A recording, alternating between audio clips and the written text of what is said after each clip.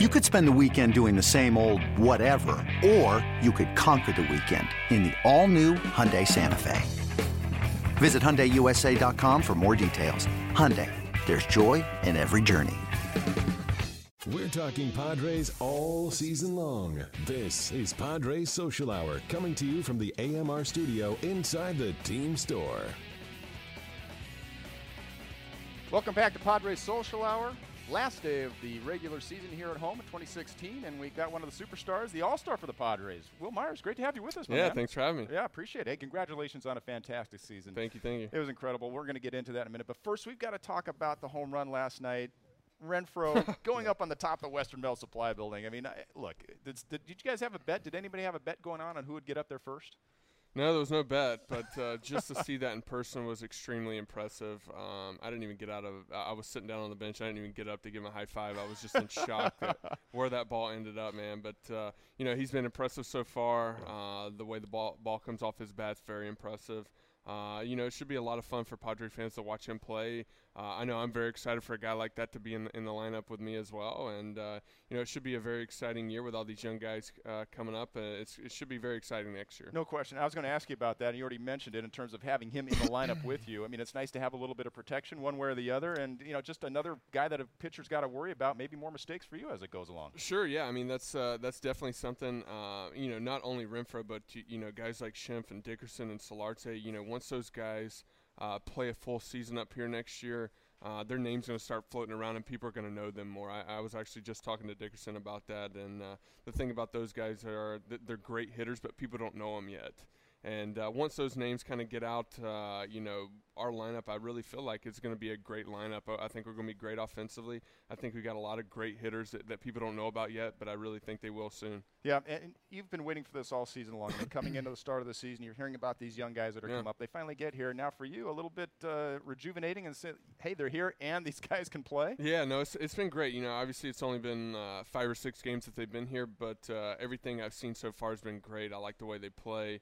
Another guy that people aren't really talking about is Margot. I mean, the guy's going to be really good. He hadn't hit for the power that Renfroe has yet, but he's going to be a great player. I'm going to really enjoy him hitting in front of me, in the top of the order.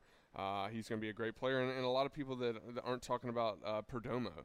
I mean, what he did once he became a starter was extremely impressive. He's a guy that can go 7 innings every single night. I feel like he's going to be a guy that can be an ace here. Just because he goes so deep in the games and he can get quick outs. And I've been very impressed with him so far this year. It's funny. He used to be the young guy on the team. Now all of a sudden, you're like the salty vet, man. It's awful. This is the first year that I have not been the youngest on a professional roster. That's probably true, yeah. It's the first time in my career where I have not been the youngest player on my roster. So it's definitely different. But, I'm really enjoying it so far. I really enjoy seeing these young guys come up and seeing what they're doing and me just maybe giving them a couple tips here and there. But, these guys need to just go out there and play and have fun. And this isn't going to be a clubhouse that gets all over rookies because we have so many of them, and I'm not an older guy anyway.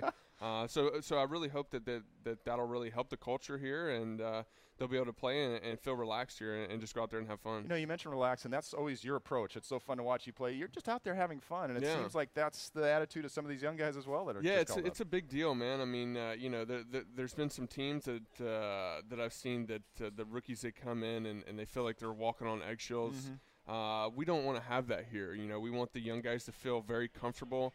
Go about their business the right way and work hard and go out there and just have fun. That's what we want. I think that's what helps guys play to their highest level, just being very relaxed and having fun out there. It's interesting that you say we don't want that here. Is that something that you and Andy talked about, or is it something that the organization has sort of said, hey, look, we want these guys to feel a part of things, or is it just sort of naturally happening? A little bit of both. Me and Andy have obviously talked about it, but I just know from personal experience, whenever you feel more comfortable in the clubhouse, you play better on the field, and that's all that matters is what you do on the field. It's not about the clubhouse. It's about what you do on the field, and we want to make sure that everybody here feels comfortable, everybody here has fun, and I think that's going to show a lot of success on the field. Well, I guess this year you've been comfortable. You've certainly had fun. I mean, it's been a fantastic season for you, and really your first full year. Yeah. I know you've talked about it before, but just the health factor. I mean, how important was it for you just to have some healthy risk coming into the season? Yeah, it was huge. This is my first full season I've played since in the last 3 years. The first half for me was really great.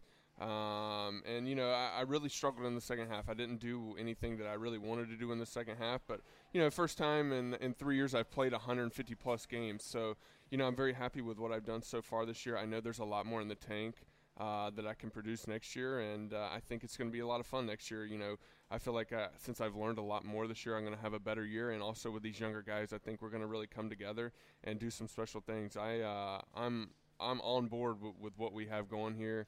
I love Andy and what he's doing. He's the perfect guy to turn around a franchise. You know, so it should be very exciting next year. Whether we, you know, make a great run or not, it's going to be an exciting and fun team to watch. You know, as looking at your at-bats this year, 600 at-bat, twice as many as you've had before. From a hitter standpoint, fans may not understand. What's the biggest strain? Is it on your legs? Is it on the hands? It's just mentally? No, it's all mentally. It's all mentally. Yeah. I mean, it's something that, you know, when the second half when it came around and I started to go through a little slump, I really worked too hard in the cage. You know, I'd spend an hour in the cage trying to figure out something that just wasn't working. And, you know, I kind of overworked myself. You know, I kind of lost some stamina, which wasn't good, but I know exactly what to do next year. I know exactly how to prepare coming into the year. So, you know, I'm going to take a month off, but I'm very excited to get going in the off season because I know exactly what to do and how to handle a full season. You know, it's so funny you talk about that because the work ethic actually worked against you in that case. Yeah, I guess a little bit more. It was just I didn't work smart. Okay.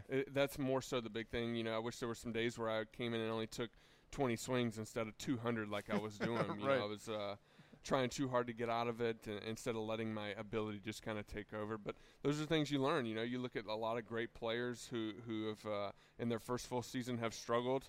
And, you know, I feel like for me this is a great year for me just to learn what kind of comes from a full season. You know, not just the hitting-wise, but your defense, the growth that you showed over at first base over the course of the season. You got to take some special pride in that as well. Yeah, definitely. You know, I've really enjoyed first base.